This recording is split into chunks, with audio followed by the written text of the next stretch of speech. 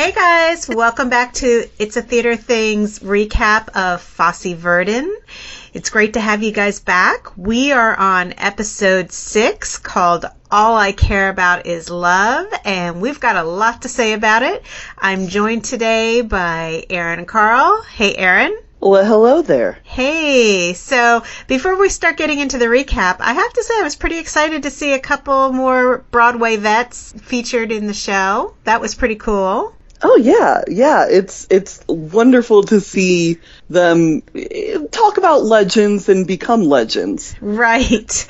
in the live tweet party hosted at Lynn's Place, today was Jonathan Groff and Laura Benetti and Q, who he wrote In the Heights with. Oh, cool. And so she was just sitting there in stunned amazement watching actors talk about actors being actors. Oh, interesting. And so she said it was very, very mind-twisting, to see them talk about, like, oh my God, I saw her in this. And now she's playing this character who is really a real-life person who I also saw on stage doing this. Mm-hmm. That's pretty cool.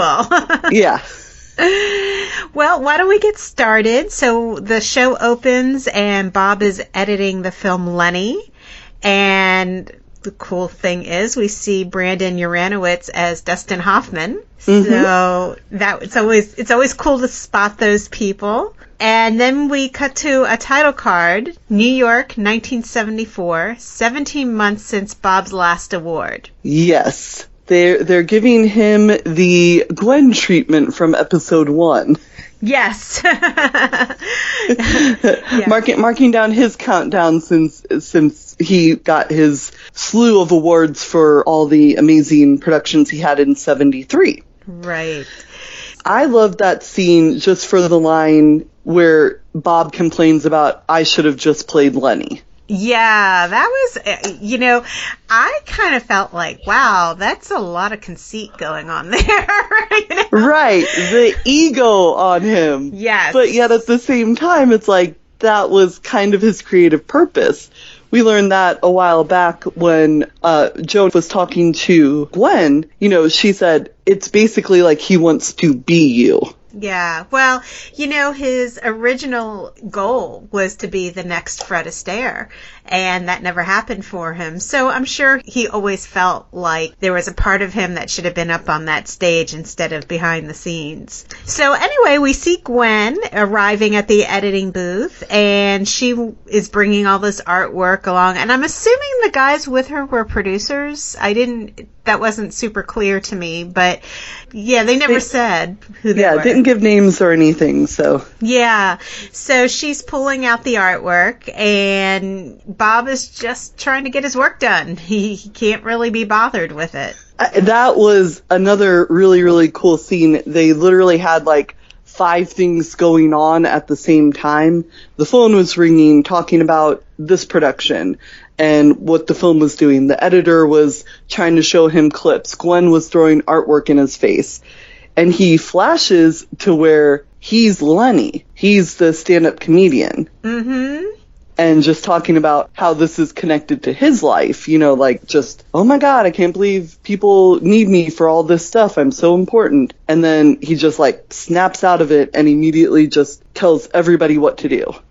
Yeah, and it's interesting, during that little fantasy scene, that's when we find out that Gwen has basically ultimate control over the show. It's written in her contract. She gets final approval on everything. Yeah. In a few scenes coming down, her and Ron are in the kitchen, and he tells her, hey, if anything happens, nail your contract up to the wall because you have final say. Right. So also during this segment, we see sort of the frenetic pace that Bob is living. I mean, he's editing, he's trying to deal with the show, he's popping pills, he's cheating on Anne, which we see that he's hooking up with the editing assistant.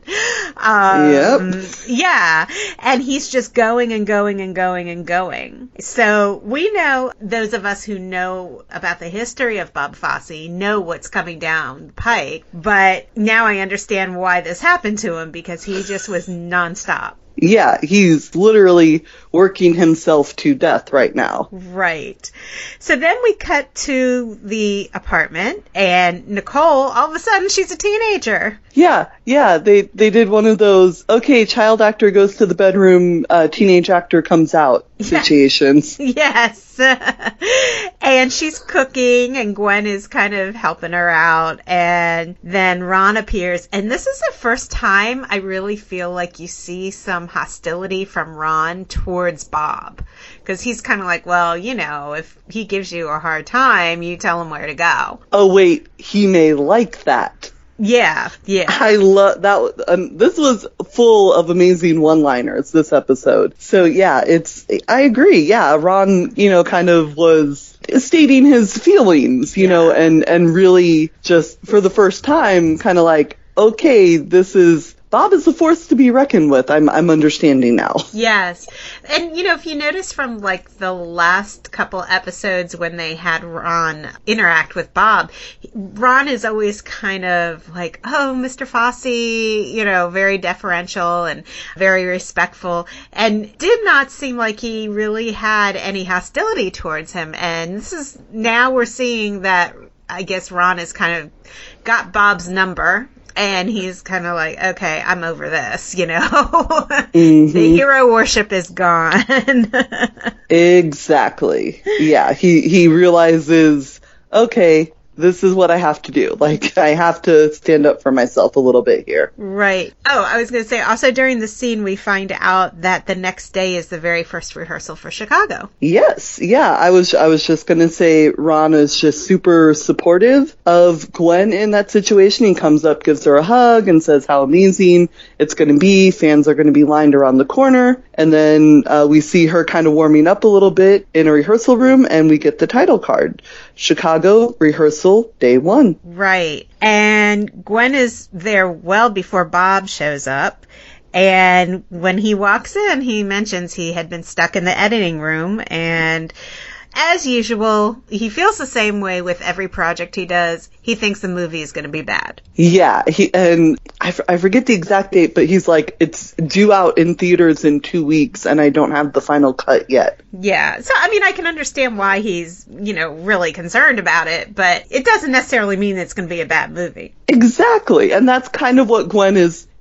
She's trying to talk him down. Yeah. He's putting on his shoes. He's getting back into, dancing mode. And she's just there talking in nice, calm tones about okay, it's going to be fine. Now we have to worry about this. Right. And did you notice as they're talking, he's got his pills. He's got his bottle of Tab, and he's got a chocolate bar. So I'm guessing that's pretty much the way he had been living for how many weeks he had been working on the movie and the show at the same time. Oh, yeah. I'm sure it was vending machine dinners and, uppers and downers as needed. Yes. So then we see, actually, I was very excited about this, and I'm terrible about this actress's name.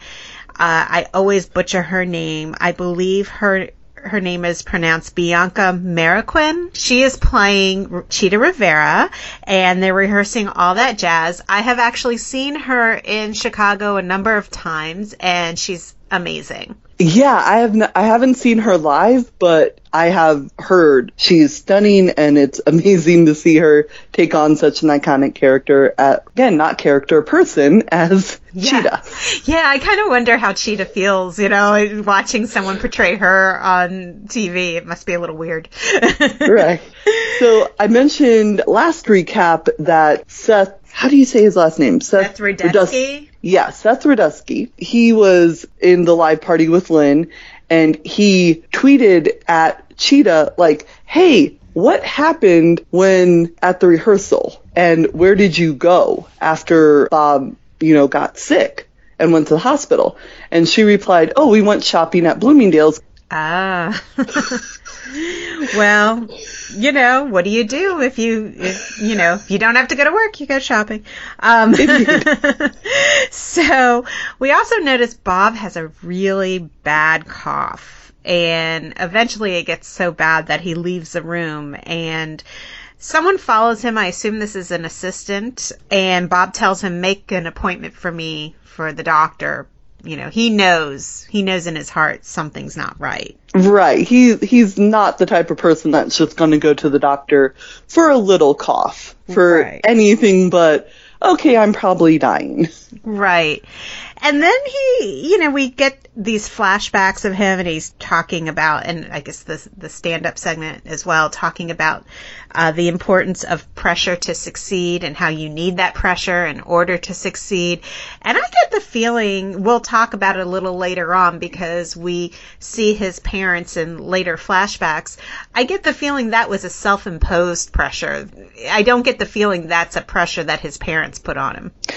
Yeah, I agree. I think maybe at the beginning they were like, oh, this will be really good. Mm-hmm. And then he took that little inch and made it a mile, like, I have to be a professional dancer. I have to make all this money for my family. Right. So then we cut to Bob in the hospital. He had gone to see the doctor, and the doctor said, we think you're having a cardiac event. We're sending you to the hospital. And Gwen shows up, and then they start arguing because Bob is not telling the doctor everything that he's taking. He just says, oh, I'm taking, I forget the name of the drug, but he was like, I'm taking this for epilepsy, and, I'm taking all these really minor things and smoking once in a while. And Gwen is like, no.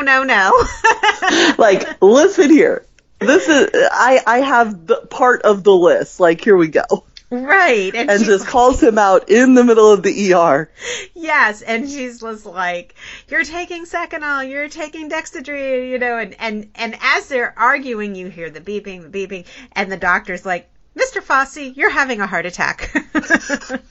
Perfect bedside manners, because that's how you have to, if somebody's having a heart attack, calm. Yes. Yeah. Because you stressing out is not going to make it any better. And he just calls for other doctors. He makes Bob lay down. He gets Gwen away. Yeah. Yes.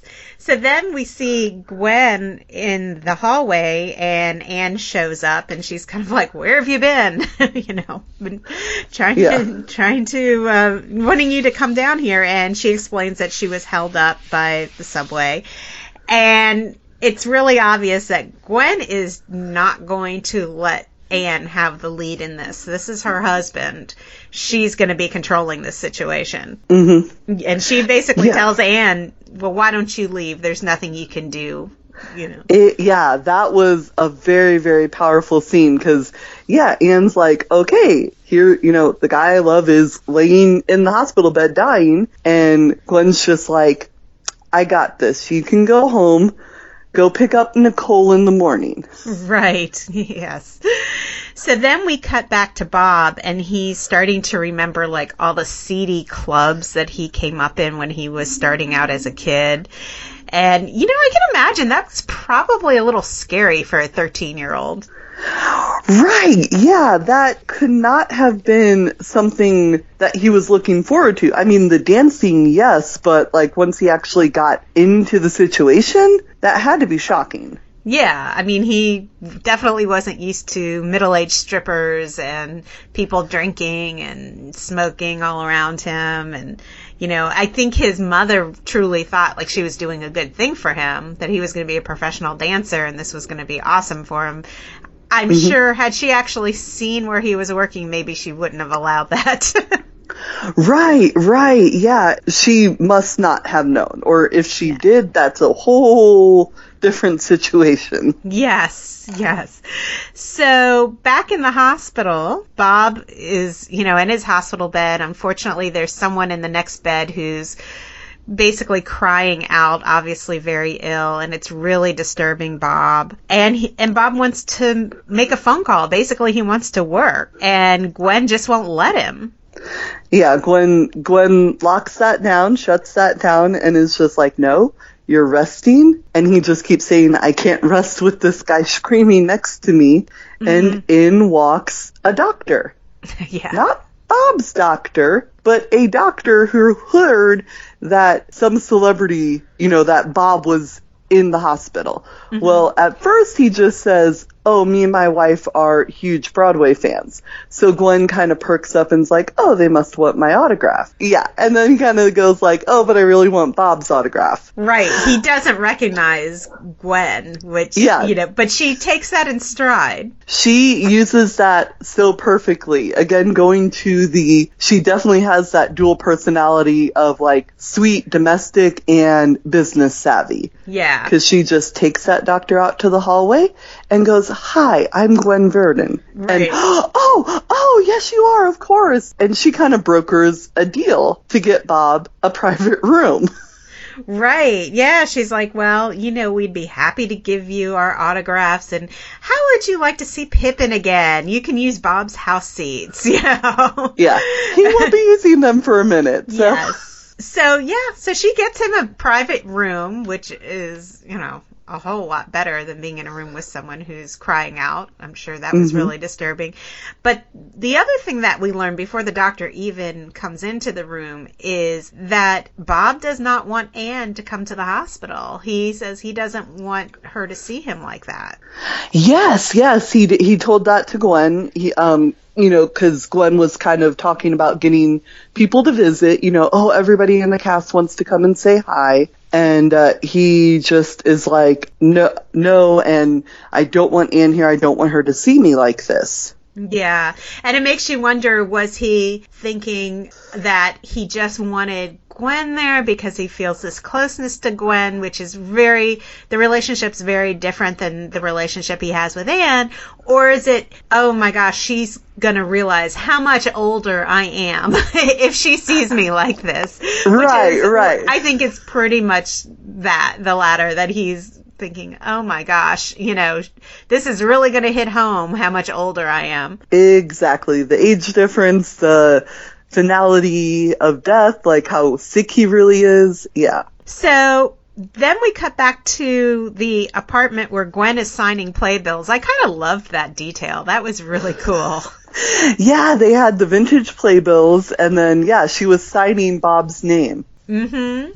And Ron is trying to convince Gwen that maybe she should get another director, and he feels like she's maybe a little scared that I guess the producers will take Chicago away from her. I'm really not sure how they could have done that, though, because, other than maybe just withdrawing their money, because she owned the rights. Both she and Bob owned the rights. So I don't see how they could have taken the show from her.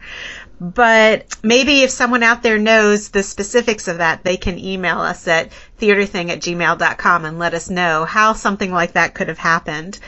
So Ron is trying to convince her, maybe it's time to get another director, and she is very staunch in her support of Bob. And she's like, no, this was our show, and it has been our show.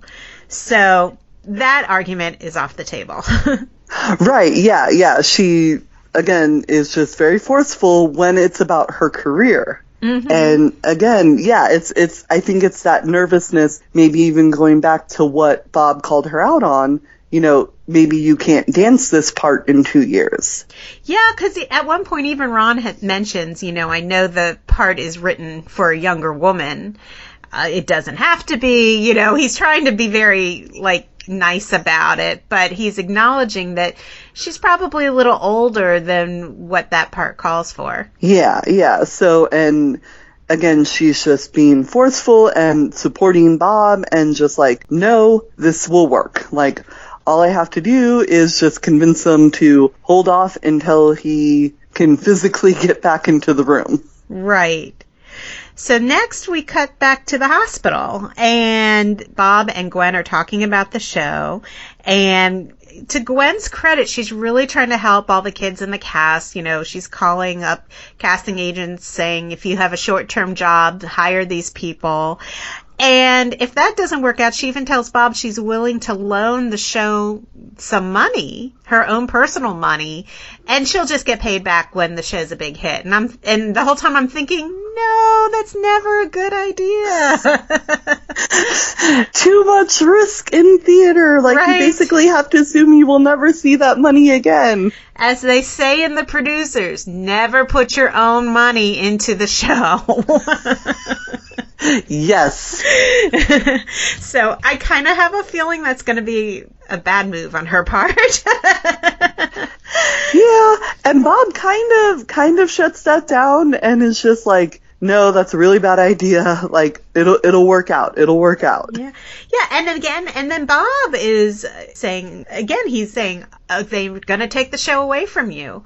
And she's just kind of like, no, that's not going to happen. And she's very confident about it. So I don't know. Like I said, I don't know how they could have done that. But during that conversation, we also find out that Bob has to have surgery. And I thought this was really telling. He wanted Gwen there when he woke up. Yeah, that was another powerful, like, very beautiful scene. He's just laying in the bed, holding Gwen's hand, and it's just like, you have to be there when I wake up. Yes. So now we cut back to another one of those stand-up scenes. I don't know about you. I didn't love those scenes. As they progressed, it got more and more hurtful and cutting. I liked them at the beginning. I thought it was just like a fun joke, kind of like the title cards. Right. But yeah, as it progressed and as we found out more and more, like actually like this particular one where he flashes back and talks about how he used to work at the burlesque clubs until 1 a.m. Mm-hmm. And how lucky is that? You know, like, what do you call a 13-year-old boy who has middle-aged strippers throwing at him? Luckiest boy in the world. Right. Yeah, and I understand why they use that device. I mean, they're tying it all into the film Lenny, and it's a good, I guess it's a good way to introduce a flashback scene. But I don't know, it just didn't work for me, and I would have rather have just seen the flashbacks without the little stand-up routine before he came on. Because they've done the flashbacks before. Like, they've literally done the flashbacks with this young Bobby. Yes. So it was a little shocking, like a little jolting to just have that be the new Flash. Yes. So another interesting thing, though, about those flashbacks is we see more of Bob's father, who really just seems like kind of a jerk. Yeah. Kid comes back after working all night, gives him money. Yeah. And they're like, oh, that's all you made tonight? Right. Yeah. And his mother is just kind of like making excuses. Oh, I thought there'd be more money. And, his father is mocking him for wearing stage makeup. And, I mean, really, being horrible. Just being horrible. I'm not even going to repeat what he calls Bob, but it's just horrible. Yeah, it's again, it kind of just shows why Bob is the way Bob is. It's the nature versus nurture, and he got neither. Right. So next we cut back to Gwen, and she's putting makeup on Nicole so she can look a little older because they weren't going to allow her into the hospital. Yeah, they had the rule, no children in the hospital, which makes sense because kids can have a cold and maybe it not be visible and, then spread that. And it's maybe a little traumatizing depending on what they're going to see. Right. And then we see them walking down the hall of the hospital, and Nicole's got her badass sunglasses on and a big old floppy hat, and she's walking down the hall with Gwen, and those nurses take one look at them, and they know. They don't say anything, but they know that that's just a kid walking down the hall. And Gwen's just playing it off like, oh, this is one of his proteges. Like, yeah. So, and you can tell it probably was a little too much for Nicole. She probably was too young to be in the hospital because she seems really scared. Right. She walks into the room and one of the first things she says to Bob is, you look like a machine. Yeah, because he's all hooked up with all sorts of tubes, and he's got his oxygen, and I'm sure that was really jarring for a kid that age. Right, yeah. Another thing I wanted to point out about Gwen putting makeup on Nicole and walking her through, she kind of lets it slip. She's like, oh, Bob has enough young friends that you'll just blend right in. Yeah, yeah. And I'm not sure how Nicole felt about that. Right, that was probably another thing, like, she kind of probably knows. Well, she does, because as Gwen and Nicole are leaving, she asks, she's like, so Anne is Dad's girlfriend. Yeah, and she seems really disturbed by the fact that Bob is with Anne and he's still married to her mother.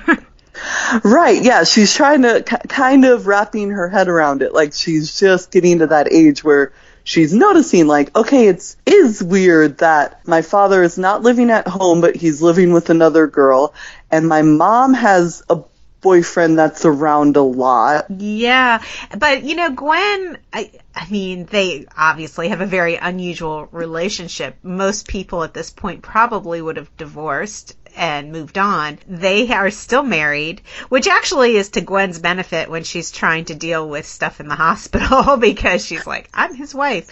Right, yeah, she can, just kind of strong arm and be like, okay, here we go. Yes, but you can see that Nicole is really bothered by this, and Gwen says, well, the thing is, the relationship I have with your father is very different than the relationship he has with Anne. And she kind of, makes it seem like the relationship that Bob has with her is much more important and much deeper than the relationship that Bob has with Anne.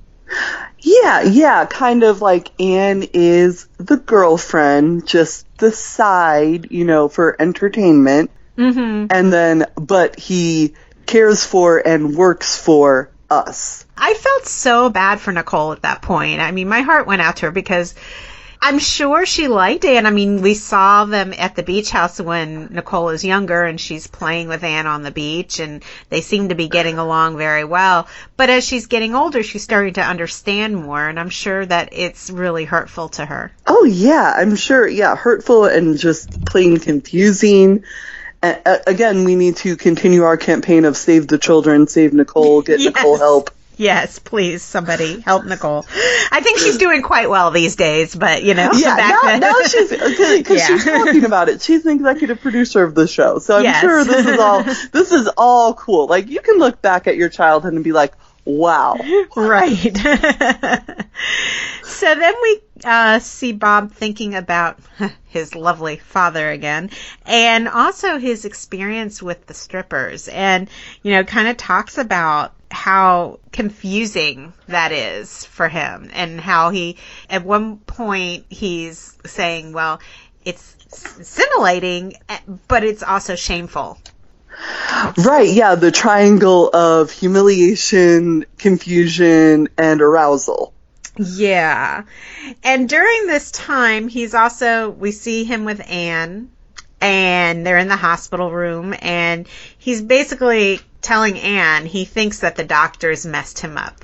He thinks that they put his heart back in wrong, and he thinks that they've messed with his manhood. Yes, he is very, very concerned about that. Yes. A little too concerned 4 days after heart surgery. Exactly. And it's just like, hey, they told you not even to move until like 2 weeks after surgery. So it's fine if you're not feeling 100% right now. Yes. And he just keeps pushing the situation. Yes. And he convinces Anne to hook up with him right there in the hospital room. And, obviously it doesn't go all that well in the end, because he starts coughing, and then we see Anne in the hallway, and she looks like she had been crying. Right, yeah. I think just the whole situation, seeing him so weak, and then seeing him push himself and push her and push their relationship, is probably a lot. I mean, she's a young woman. This isn't like a tremendously long relationship that they've been in at this point. Right. Probably a little over a year at this point, maybe. Oh, I got the impression it was longer than that, actually. I don't know. I know they were together for quite a long time. Okay, because it would have been maybe 2 years at this point. Maybe. At this point, because she was in Pippin, and so that's, so that would have been 72? I believe it could have been. Yeah, I'd have to look that up. Researching. Sorry, guys. But yeah, so again, so it's been a minute, but yeah, it's, again, she kind of is also always living in the shadow of Gwen. Yes. Well, I mean, that's his wife. I mean, exactly, as she should until he divorces. Yeah. Right. Yeah, and she's sitting in the hallway all alone, and this very kind man comes over, and he tells her he has an extra sandwich that he offers to her. Like, you need to eat, honey. Right. And she's like, no, I'm okay. And when they talk, she refers to Bob as her husband. And I found that very jarring. I was also like, oh, that's not good. Like, that's gonna either cause confusion or, that's gonna get back to Gwen or that's gonna get back to somebody in the hospital. Right. Oh, and guys, in reference to what we were just talking about in regard to Pippin, that show opened in 1972. So yeah, you were right. It ran from 72 to 77. 72 to 77. So yeah, so the relationship was right about 2 years, maybe a year and a half, depending on that. I know he was hooking up with all the other Pippin girls first, and then kind of worked his way with Anne. Yeah. He was never lacking for company. Nope. Yeah. So anyway, as I said, we see Anne sitting in that hallway, and that's the end of the episode. So now we get to see how he moves on from this heart attack and what happens with Chicago. And it should be an interesting episode coming up. And guys, we only have 2 episodes left, so I know, episode 8. Oh, so scary. I know. We know, like I said before, we know what's going to happen. Yep. Yes. But we can enjoy the ride until the end. Exactly. Yeah. So the next 2 episodes are just going to be jam-packed with getting all this, the Chicago superstar started, that phenomenon, and then the ultimate untimely death of Bob Fosse. Right. So stick with us for the next 2 weeks because we're going to be recapping the end of the series. So Erin, thanks again for joining me. Well, thank you for having me. And thank you for joining us for another Fosse Verdon recap. We can always be found on the Onstage Blog Network on onstageblog.com, iTunes, and Spotify. If you'd like to communicate with us, you can email us at theaterthing@gmail.com. You can also find us on Facebook on the It's a Theater Thing page, and our Twitter handle is @theaterthing. So thanks so much, and we'll see you next week. Bye.